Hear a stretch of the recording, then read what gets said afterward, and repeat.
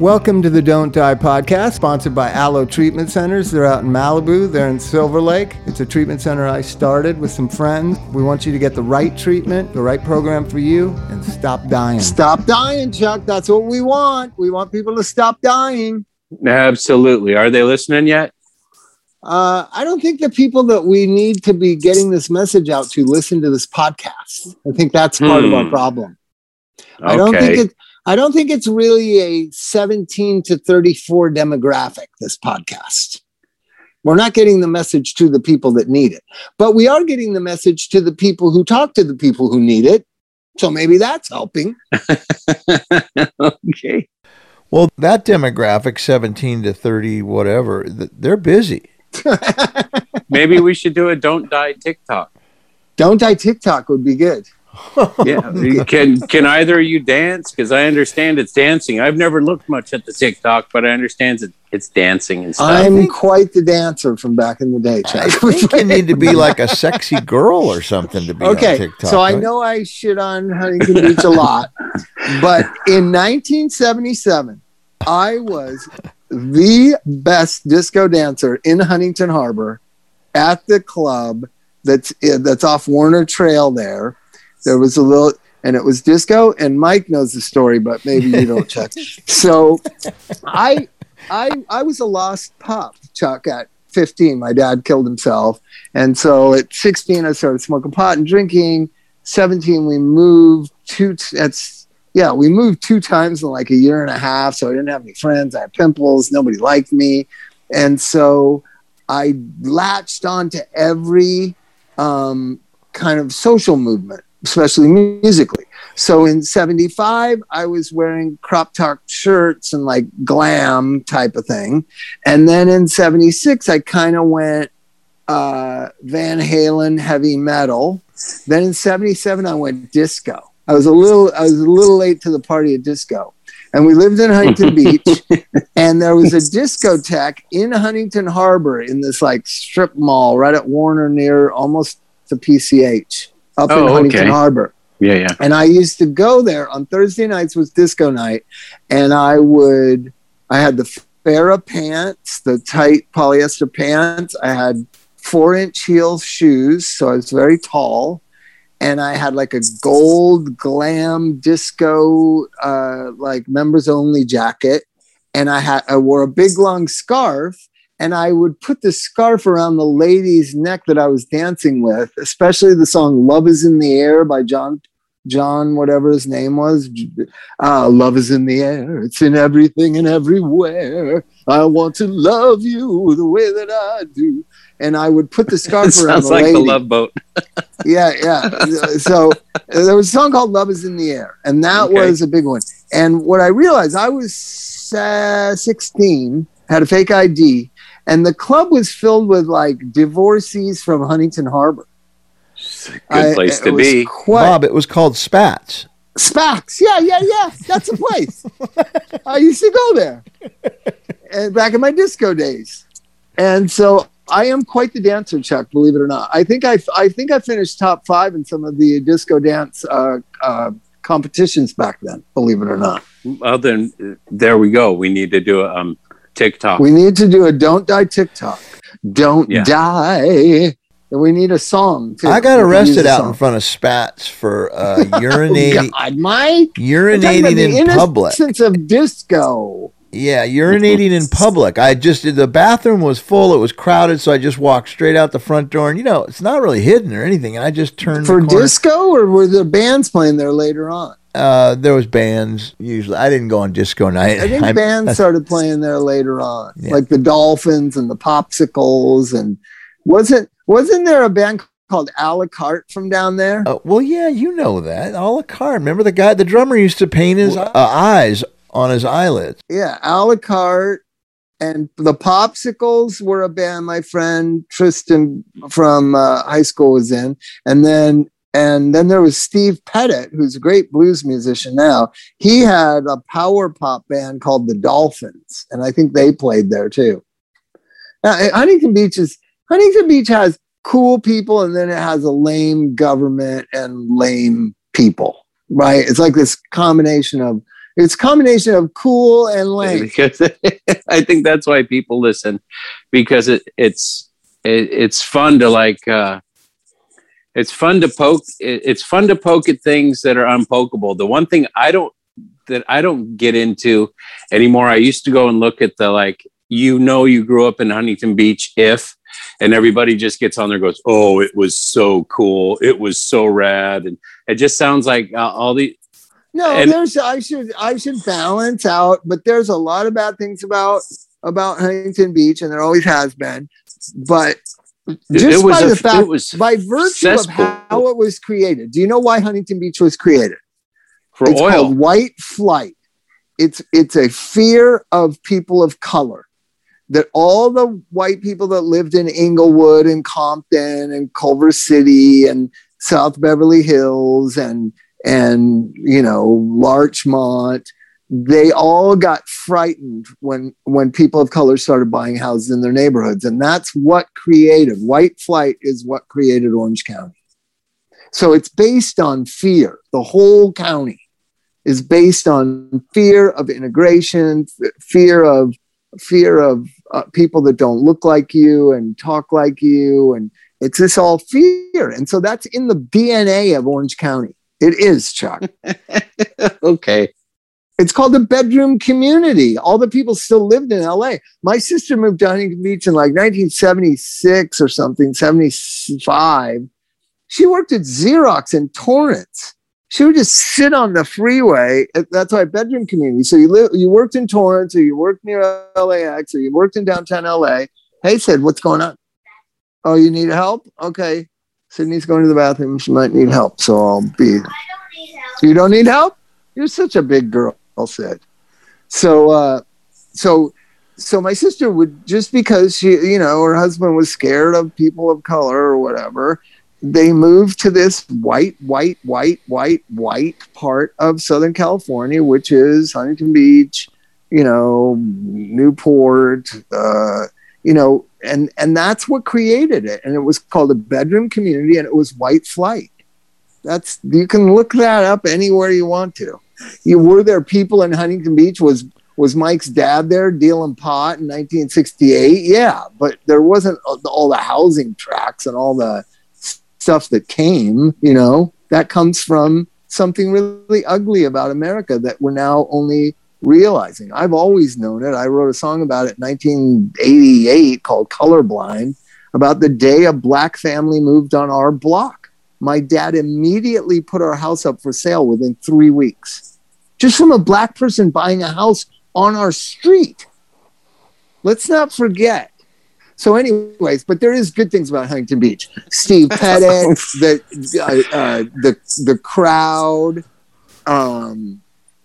Decker, TSOL, Mike Mart, Chuck. There's a lot of great things about Huntington Beach. But you know what? It's cool. You just hit on the crowd.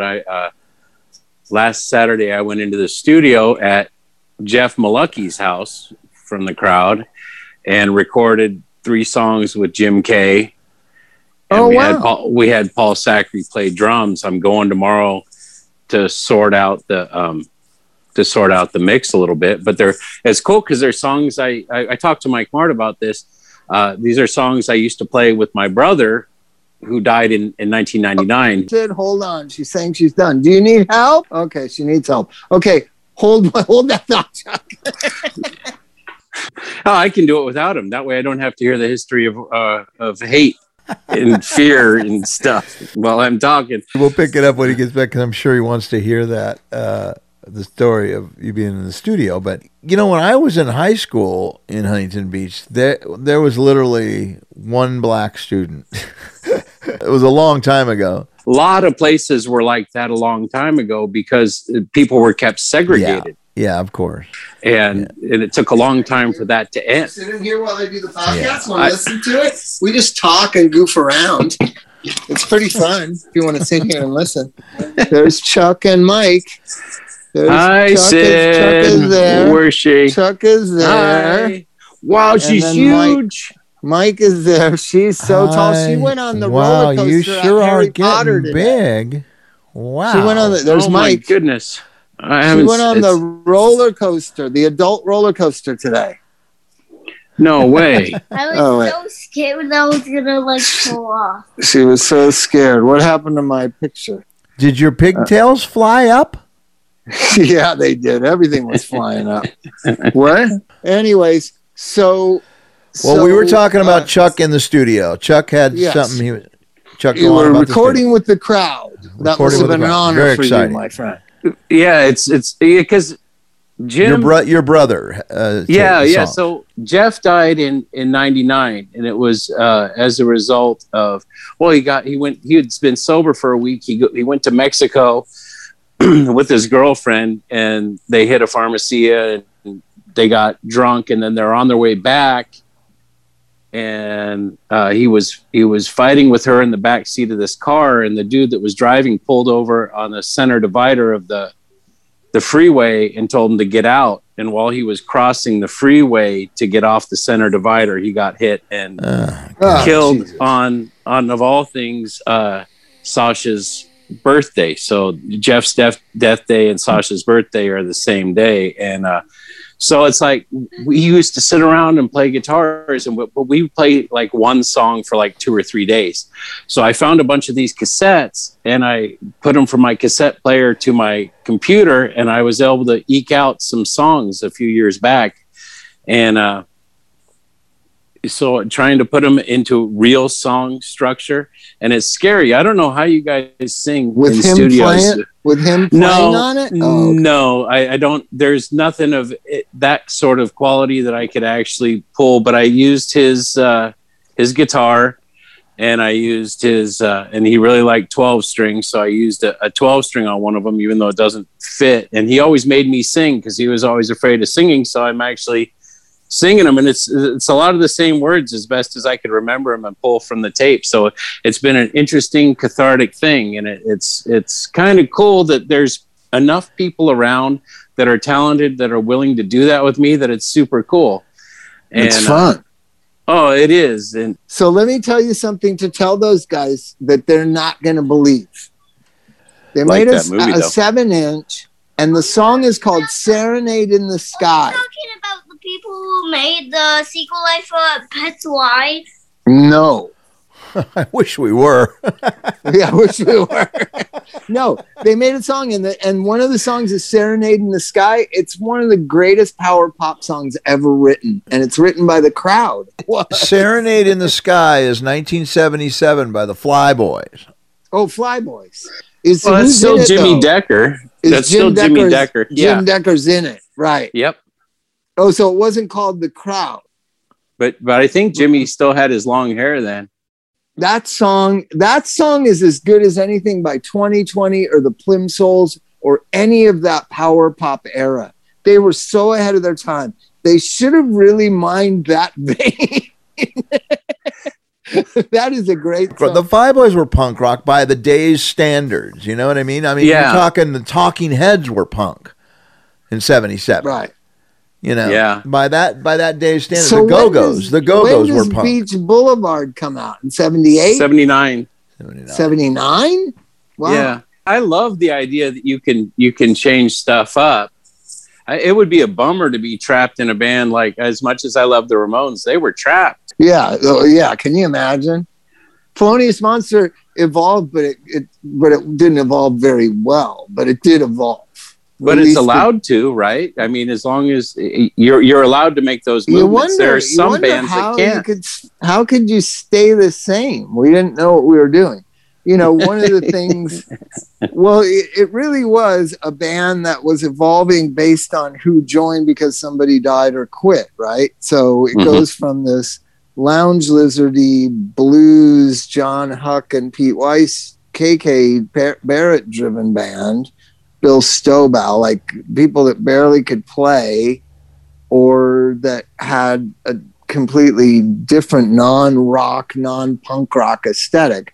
And then as soon as that first album happened, then that devolved into me kind of taking over as the songwriter guy. And then I wasn't very good at running a band or being the main person.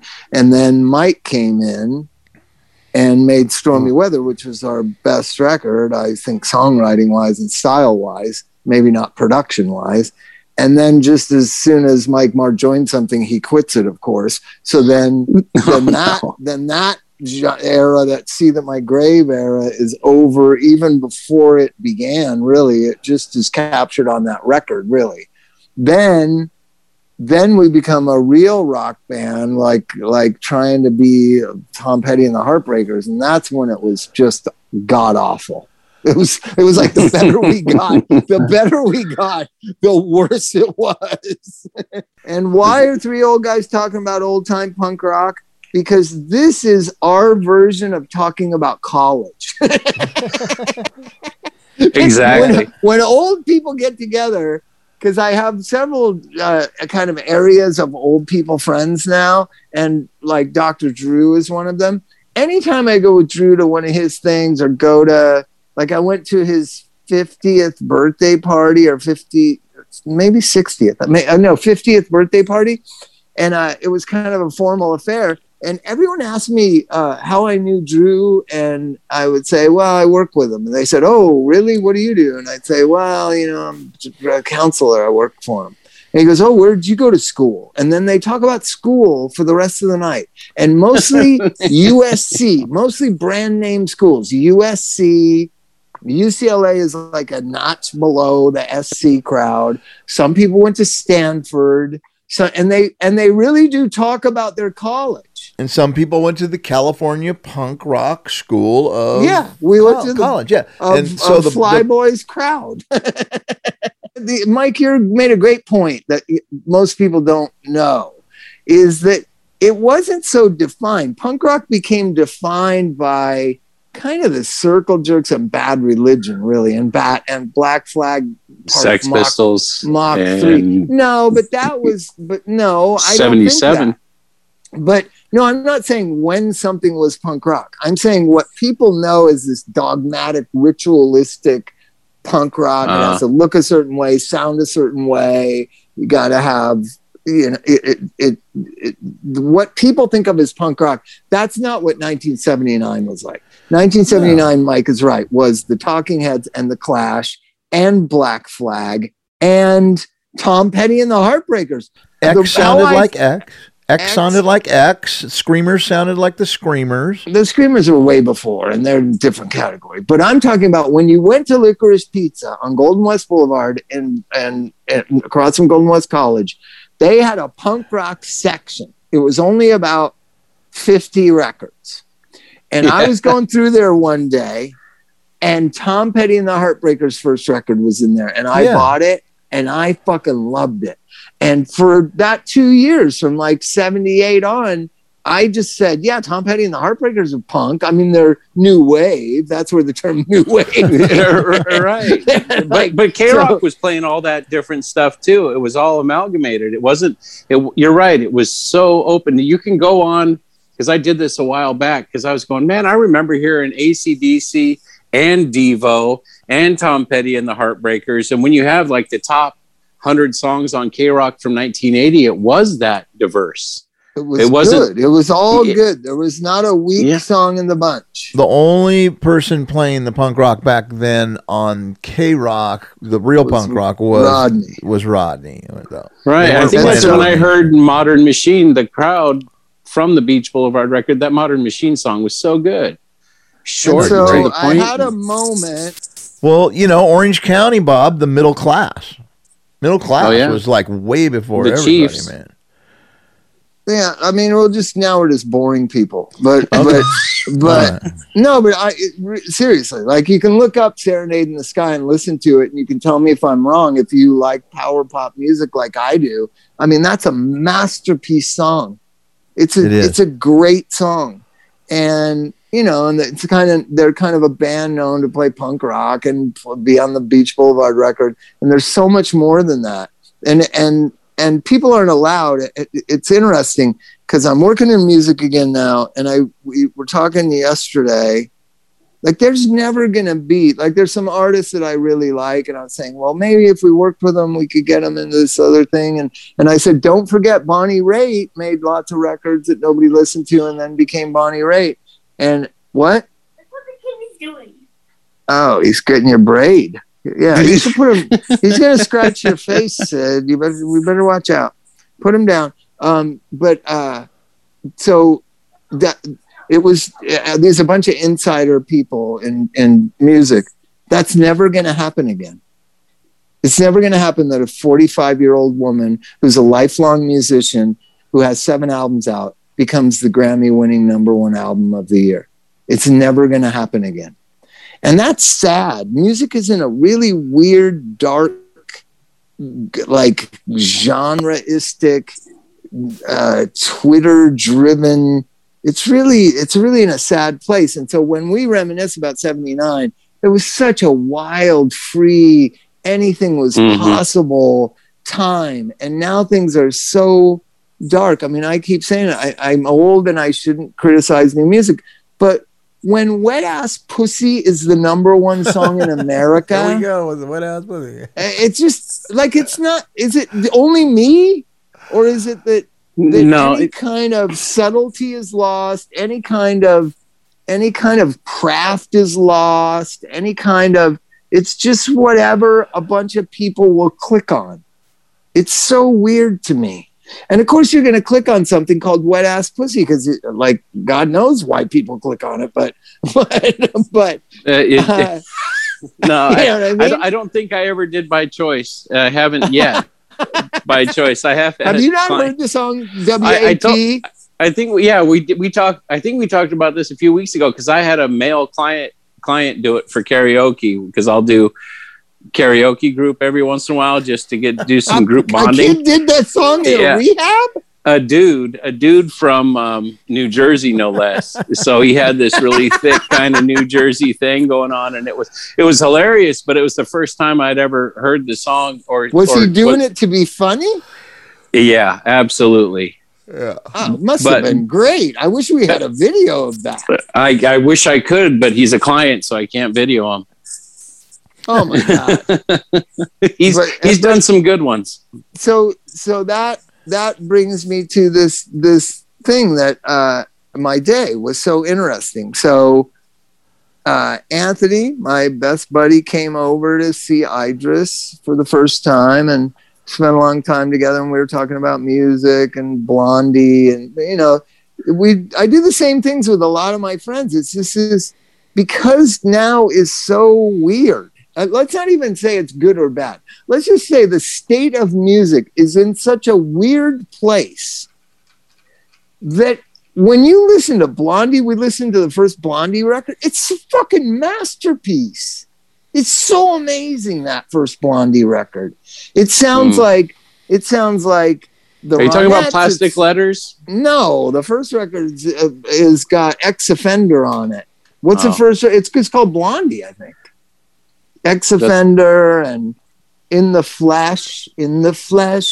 Oh, anyways, I think it's got Hanging on the Telephone too. The Nerve song. I think it's Parallel Lines, isn't it? Parallel Lines has Hanging on the Telephone. Oh, okay. The first Blondie record has a song called Ex Offender. Right. It's a black and white cover. In the Flesh. Yeah, it's a black cover. It's a police car, I think. Maybe, yeah, I think so.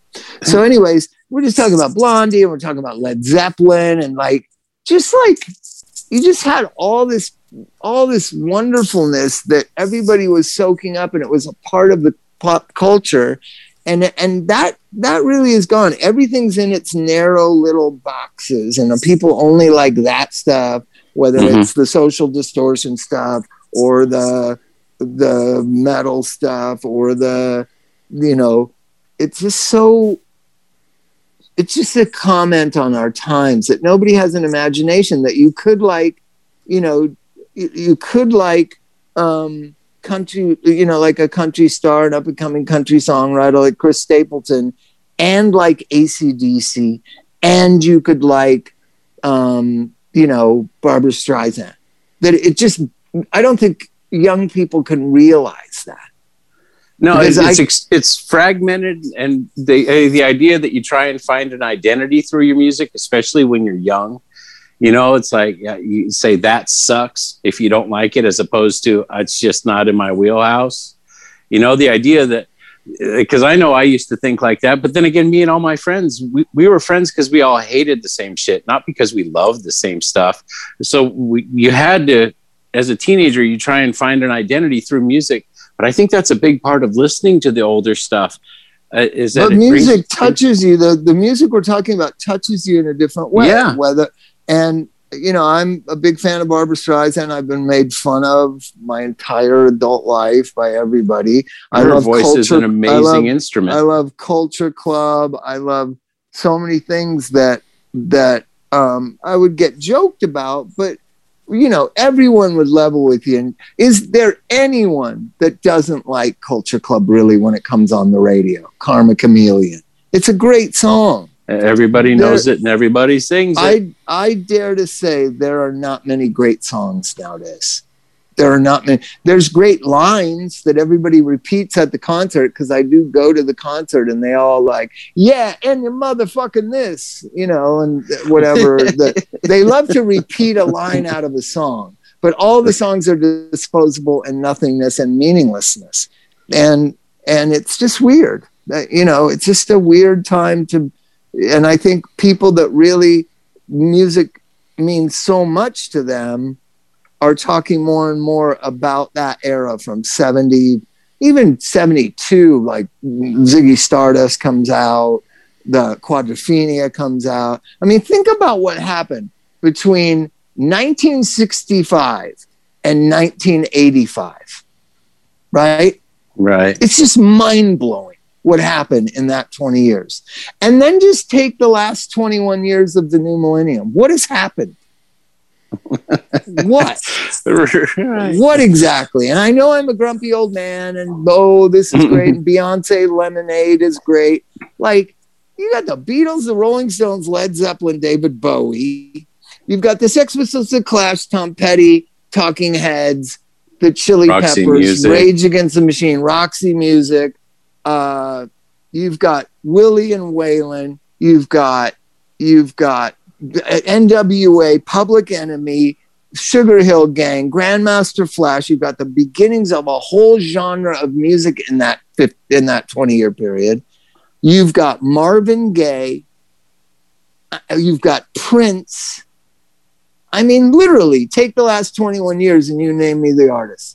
It's just something's gone wrong. Something's gone terribly wrong, not just with our society, not just with our children, not just with our politics, but with our art. And maybe the two are interwoven. Maybe a society that's so sick as us can't produce inspiring music. Maybe it doesn't want inspiring music. Yeah, I think it doesn't really want it more than anything, because there's, you know, you're not going to hear on the radio songs that don't reflect the sickness of the culture right now, really, because people it seems like people don't want to have a good time. People would rather argue and fight. And And so the society is getting sick. So let's zero in now. We're both clinicians, and Mike's working on his clinical degree. What is the single factor? What is the single factor that you could point at that has a string attached to all these ills in our society? Narcissism. Narcissism. Like, if everybody could just tone it down a little bit. I've toned it down a little bit. Everybody's toned it down that they know everything and they're the smartest and the cat's meow and everything they think is like genius, and everybody's toned it down just a little bit. Just come on. You know what I mean? Just everybody take it down a notch. Just everybody in the country, let's take our narcissism down from an 11 to a 10, just like to 10, just one notch down, you know, one notch more quiet. Did you just get British on us? One notch. Just one notch down. I'm trying to do the Spinal Tap thing. Just from 11 to 10. If we could just turn it down. If we could just take the narcissism down one notch, I think we'd be heading in the right direction. Right? Yeah. That's good. I mean, the idea that everybody needs to write a book, or everybody needs to everybody needs to be famous, or everybody needs to be known. That's why I think that's why I hang out with the people I hang out with. Like even Noodles, no bragging at all, and then he brings me this disc, and they just made a great record. They even did a song called the Opioid Diaries, and it's a heavy kind of cool thing that it sounds like it's. You can tell that what he's been listening to it, and it's cool. They made a good record, but I didn't hear, oh man, you're gonna love this. This is the best shit or whatever. It's just like, oh hey, here you go. This is for Bug. Well, that's so cool. The internet and YouTube has saturated the market with people who just want to get their stuff out there. You know, they really feel they're talented, and their only resource is them promoting themselves. Well, it's the inversion of what used to happen. So the way you proved that you were worthy was you worked hard, became good, were entertaining, and then people came and saw you more and more. You earned your bones. And then eventually the kind of more mass attention from radio or record sales would come. But it started with you had to be able to entertain people for 45 minutes or an hour in a bar on a Wednesday night.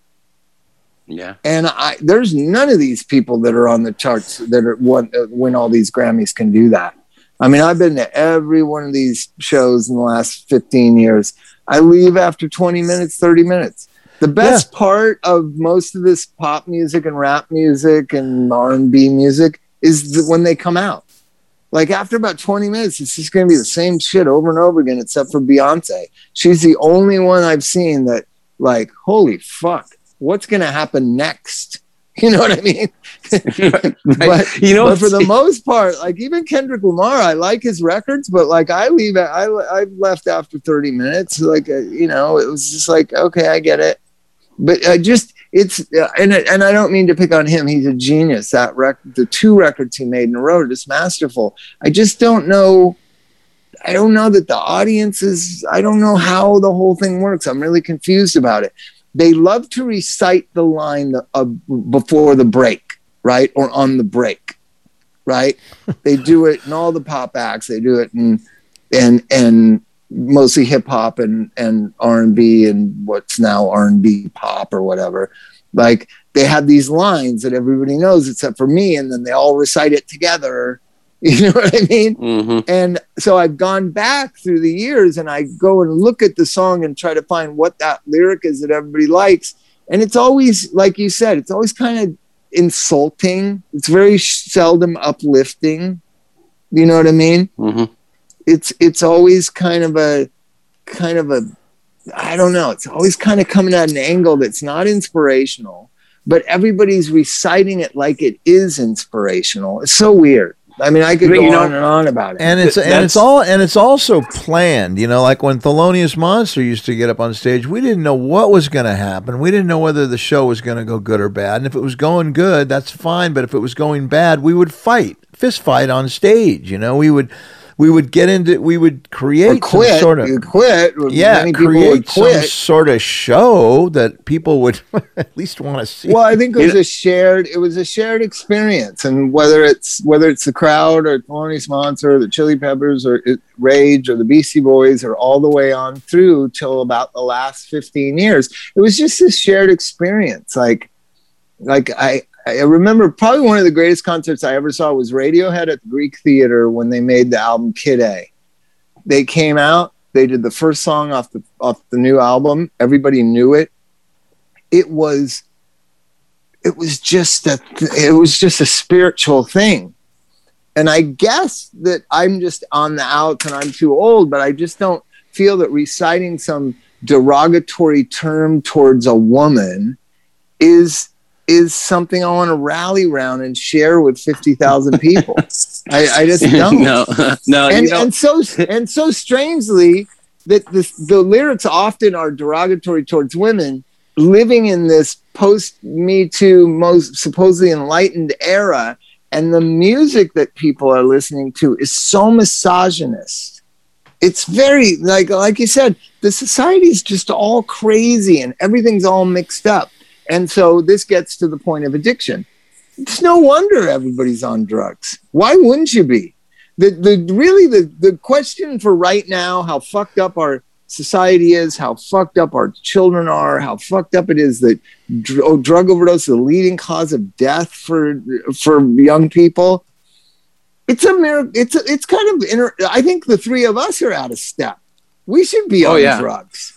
Well, yeah, for sure. we're so out of step. It's like I was watching Saturday Night Live, and Pete Davidson does those parody raps, and they had Kid Cudi on, and he goes, "Oh yeah, hit that Zanny beat," and it's just like the drums, and it falls in. It is that total Xanax influenced feel. He goes, "That's all you need," and then they're making. Yeah. Mike, are you aware that there's a Xanax beat?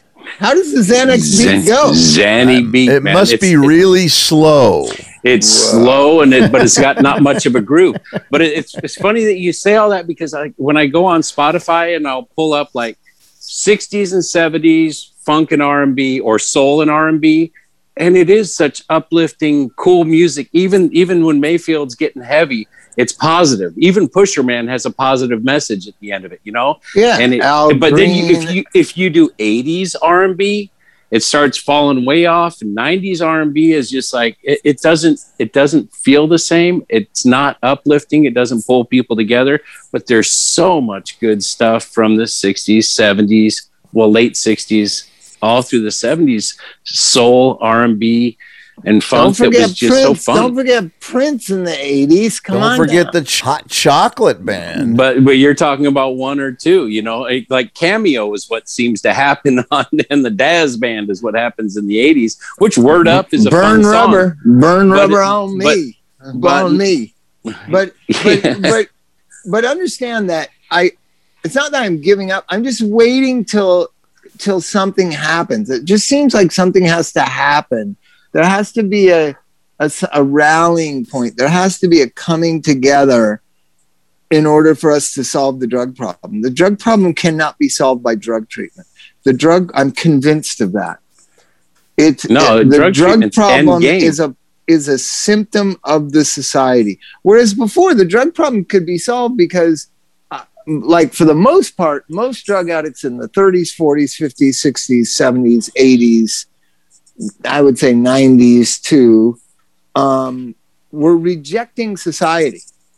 We're rejecting it. Like, I don't share those values. I'm going to live like an outlaw, whether it's Charlie Parker or Hunter S. Thompson or Keith Richards or Perry Farrell. It was just like a rejection of the status quo of what the society was. And the society was pretty orderly, and the society was pretty mundane and pretty, I don't know, it was just, the society it functioned in a real functional way. People had hope. People aspired to careers. They had jobs. There wasn't all this hatred and blame of grievances towards the government and all this. It was just, but because I rejected it, and most people rejected it because it was so lame and square and boring. Right? We need more so you lanes embrace and squares. drug culture, and you embrace the outlaw lifestyle and make your own rules, and that's bound to break down. That's a hard thing to sustain for 50 or 60 years. I defy. There's not many that have lived an outlaw life for 50 years. Usually like 20, and then you just fucking give in and join the ranks. You know what I mean? Or now the society is so sick. It's just the drug addicts aren't rebelling. They're just a symptom right inside the belly of the beast of the sick society. Yeah. Right? It's not rebellious. It's mainstream, baby. Right? And I said it the other day. In my life, from say that era, 77 till I got sober, until I got my life together, probably that 30 years, probably, the people were honorable. for the most part. I mean, Mike likes to exaggerate that you'd steal somebody's dope and help them look for it. So what? You loved them. They were friends of yours. There was a love and a connection in the drug community, in the music community, in the street community, that I don't see in our mainstream society even. I just don't see it. I don't see familial connections. I don't see trust. I don't see hope. I don't see a lot of things that were just basic fundamentals to American life. They're just gone. You know, and we got to get them back, or I don't know what's going to happen. So where does that start then? It starts with us taking stock of ourselves instead of each other. I've been there's something to this. Like, if you don't like narcissism, stop being so narcissistic. What does that mean? You'd have to be bright enough to know what that means, which I'm thinking there's not a lot of education going on the last 20, 30 years. You'd have to know that, hey, when I think I'm right and somebody thinks they're right, maybe it doesn't matter whether I correct them and tell them that I'm right. Think about that. So that's where all conflict comes from. Somebody, yeah? Why didn't I have a milkshake? Why didn't you have that milkshake? I don't know, but it's gone now. I thought you had your water. You're fine with water. You don't need a milkshake. Like, if you guys didn't know, me and Sid are home alone, by the way. Oh, that's why milkshake. Yeah. Watch out. Don't get your finger cut. Did you get your finger cut?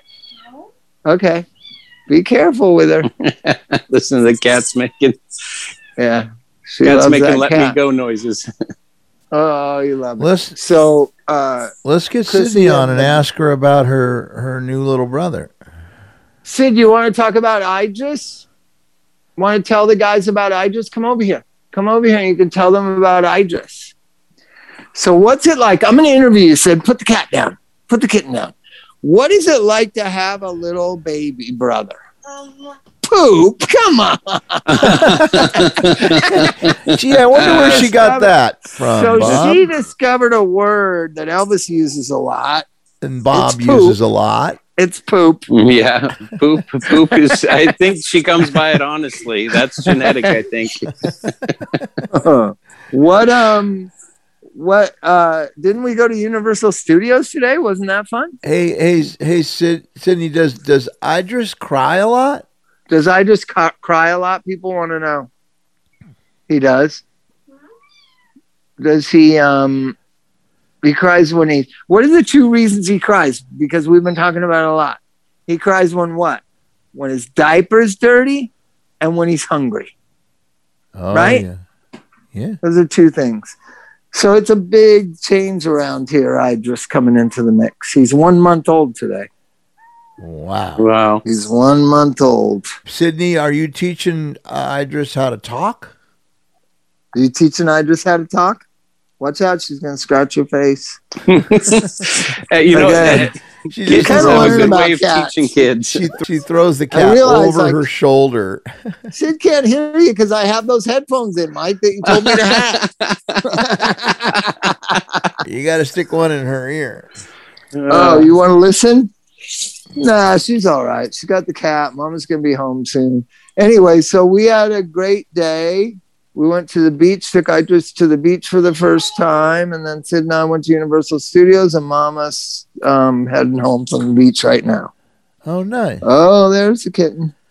Oh, there it is. I wanted to bathe Idris in the ocean. That was kind of my hope.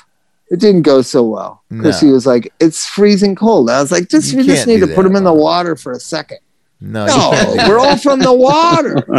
We're all from the water. We're all from the warm water, Bob. It was pretty cold. It was pretty cold out there today.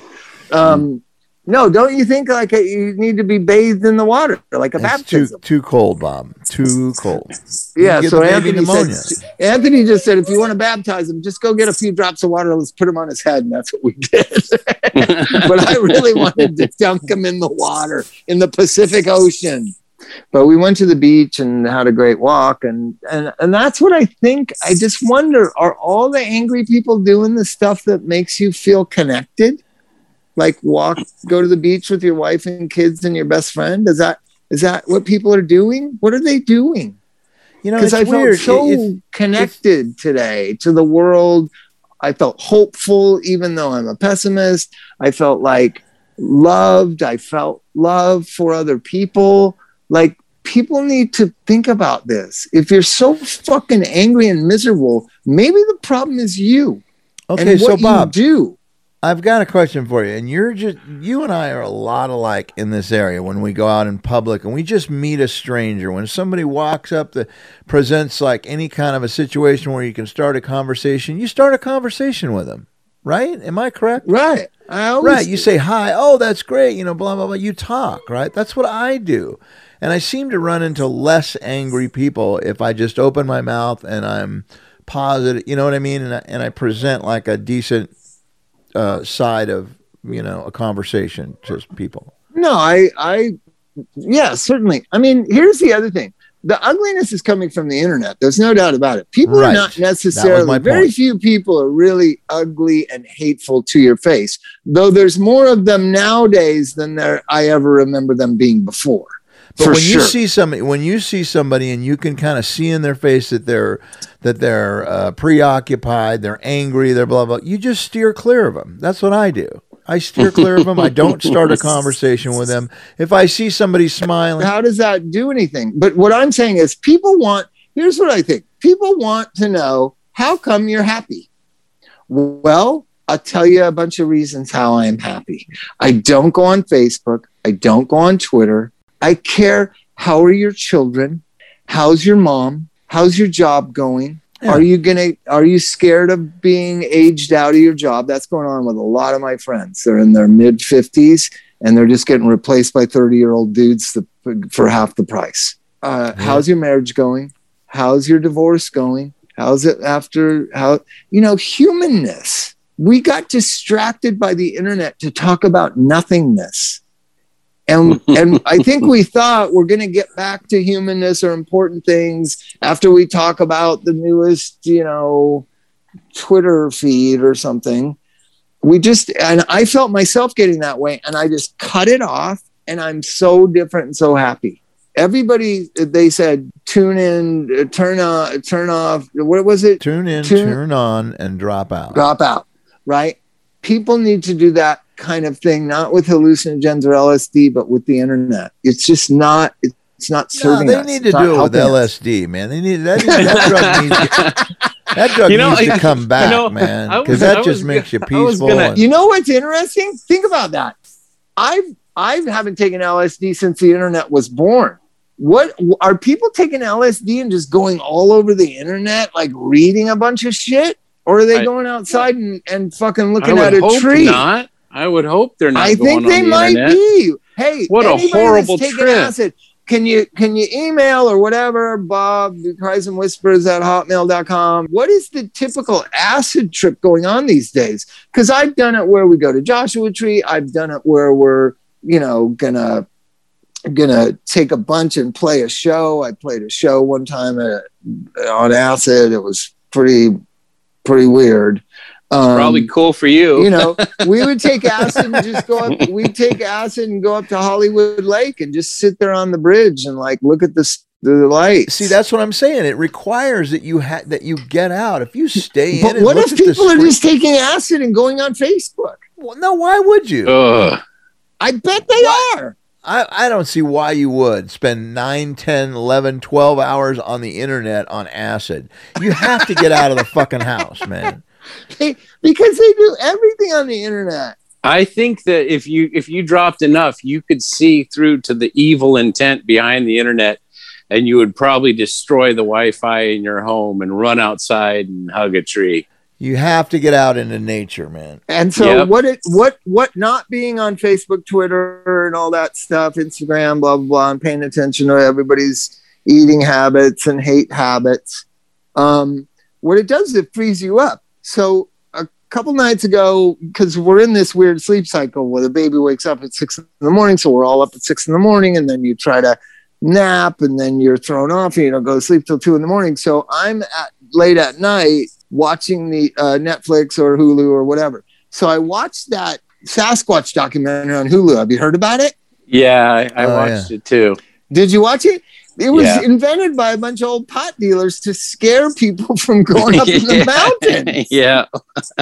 It's true. Yeah, they put out that the Sasquatch killed somebody. They killed them, but then they said the killed Sasquatch 3 people. Killed them. Yeah, I don't want to ruin the show for people that haven't seen it. They killed more than 3. But there was the 3 that they set those guys up to see, man. But when the guy says, there were 4 of us, and they were trying to scare away the Mexican mafia or something, we thought, wish we had, and they named that dog that is down in Mexico, Chupacabra. Chupacabra, right? Yeah, Chupacabra. They said, wish we had some of those Chupacabras. And then they all looked at each other, probably stoned on pot, Mike, and said, we've got something better. We've got Bigfoot. And so they started dressing up in the Bigfoot outfits. That's one of the guys the famous video of Bigfoot, Mike? Yes. They have that guy saying, that was me in this outfit, and he has the outfit. It's fucking great. Yeah. You know what, Bob? You have to watch Rumble, the Indian that rocked the world. The Indians that rocked the world. It's on Amazon. Rumble? It's amazing. Yeah, that was cool. Did you see it, Chuck? Yeah. Oh my God, I've watched it twice now. It's an amazing. There's so much fun stuff to watch. We talked about that because Link Bray was the coolest because he was the first guy to ever be banned for a wordless song. And what it does is that's the first utilization of that whole downbeat, that sort of Indian drum beat. And they go into the history. They go into the history of where the Indians were actually shipped to Africa to try and get rid of them. And then they, in turn, were then shipped back with the black people to be slaves. So a lot of the Indians, the black people are American Indians.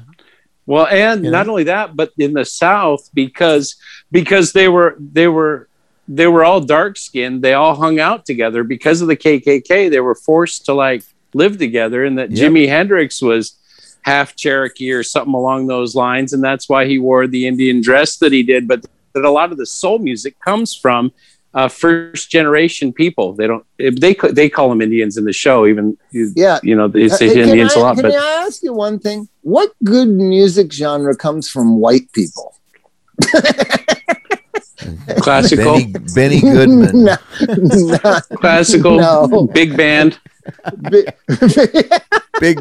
Benny Goodman, man. But I mean, when you look at what moved the whole world forward, first rock, first jazz music, then rock and roll, then rap, right? And you can say R&B is an offshoot of race music or whatever you want to say, but it's all music of people of color.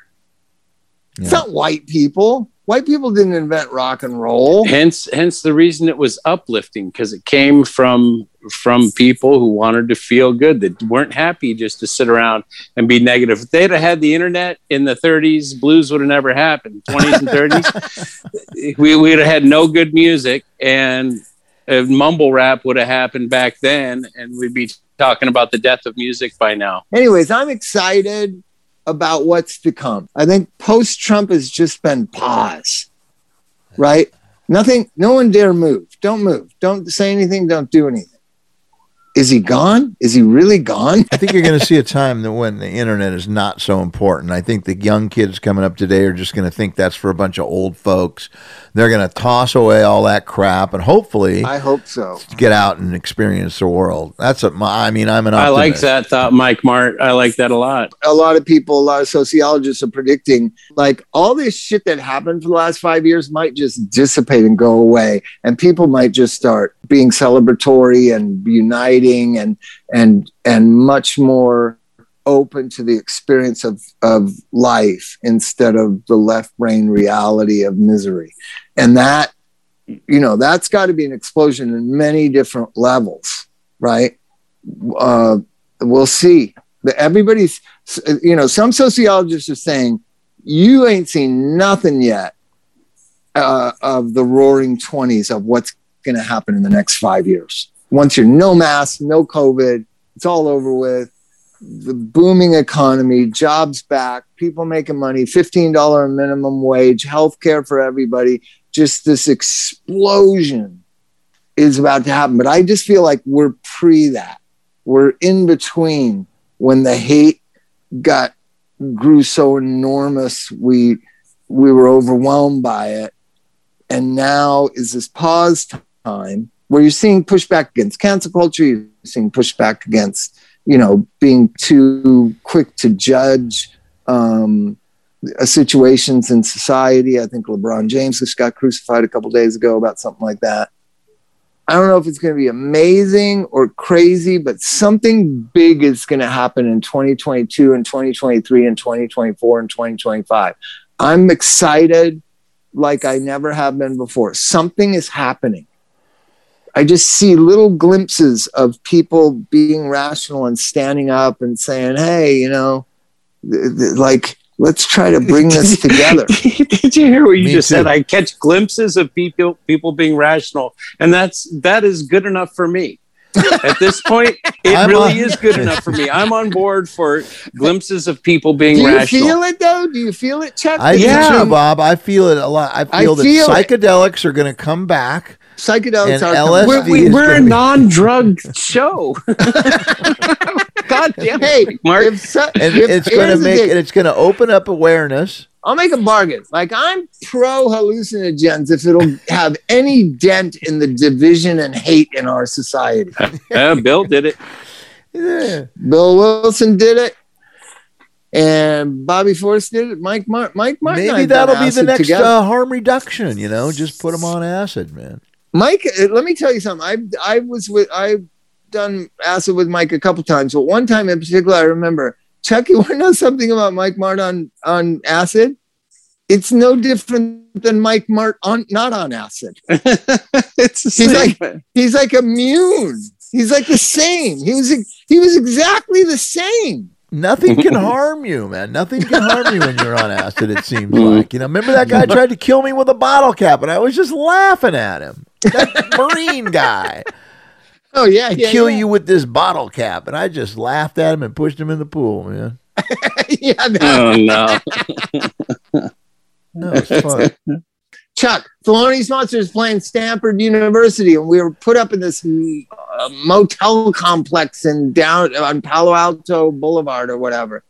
And Mike and I took acid. I think everybody took acid, didn't we? That was like a group effort. It was like Chris Hansen. It was like 20 of us took acid. And then I think we took it the next, I think we took it the night driving up there. Then we took it the next day. And Mike pushed a Marine in the swimming pool at the hotel. Well, I didn't want him to kill me with that bottle cap. And they broke a bunch of bottles, and Mike was barefoot, or Pete Weiss was barefoot, and they're walking around. There's broken glass when everybody's high on acid. And then we realized we have to play. Aren't we supposed to be somewhere? We're supposed to be somewhere playing right now, Chuck. So after I pushed that guy in the pool, after that whole ordeal, I ran around the pool. He was in the pool trying to get out with his bottle of booze or whatever, and him and his girlfriend were in the pool, and I was running around the pool throwing in the chairs and all the chairs in the pool. And then you guys told me, Mike, you got to stay up in the hotel room. You can't come out anymore. You shouldn't be out by the pool. You shouldn't be out by the pool. You're going to get hurt. And so we went up to Chris Hansen's room, or your room, Bob. And so that brings people together, Chuck. So maybe acid acid for the children is the solution. There you go. That's funny because my buddy Gish says, man, if you haven't been to jail and you haven't done acid, we can't be friends. Right. Because those two things are life changers and man makers. I co-sign your buddy's thing. I've been to jail and I've been to the mountaintop. There we go. Those are life lessons, man. Unless you take an acid and been to jail or seen a baby be born, I don't want to talk to you. Well, wait. We can add unless you've ridden a motorcycle over 100 miles an hour. Oh yeah. Oh, that is something. Well, now we get into autoeroticism. I don't want to get into that tonight. Okay, Did I that's ever for tell next you? episode. Did I ever Let's tell? call No, it. I gotta say the first time I ever had a orgasm, I was riding my motorcycle. I was riding my motorcycle. I was like 12 years old, 13 years old, riding my motorcycle out in the desert, in Palm Desert, and I was trying to get up this hill. I was on a Husky 125. I was trying to get up this huge sand dune that's out there south of Palm Desert. And I couldn't make it. And all the older guys could make it. And I was out there by myself practicing for when they came out there. And I just couldn't get it enough. I didn't have enough horsepower or whatever to get all the way up. And I got like 5 feet from the top of this like 100-foot sand dune. And my rear tire was stuck in there. And, you got to like get up your nerve to turn around and lean back and go down a sand dune, right? And so I'm sitting there and I'm just revving the engine and I'm trying to get my nerve up to do a pivot and go back down because it's sand. You got to lock your brakes so that you're kind of dug into the sand dune and you kind of slide down, you lean back, right? And you're kind of trying to get to the bottom of the sand dune. So I'm sitting there trying to get up my nerve because this is the highest I'd ever gotten on it. No one else around. I'm by myself. Of course, no helmet, Chuck, back in the day. No helmets. Oh. And I'm revving my engine. This is probably 73. Revving my engine. And I feel a little something between my legs, Chuck. Oh, I see where this is going. Oh, my God. boy. It was a little tickly, huh? I didn't know what it was. I was like, I fucking was a Catholic boy, naive. Nobody talks about sex. It's 1973. I'm just like revving a little more. I'm like, holy moly. I'm So, moving Bob, around, like revving the motor, and then it happened. Attaboy. Good for you. So I lost my virginity to a Husqvarna 125 motorcycle. There you go. Okay, I'll leave you with that. Good night, gentlemen. Good night. See you guys Everybody. later. See you later. Thank you. Don't Bye. die. Bye-bye.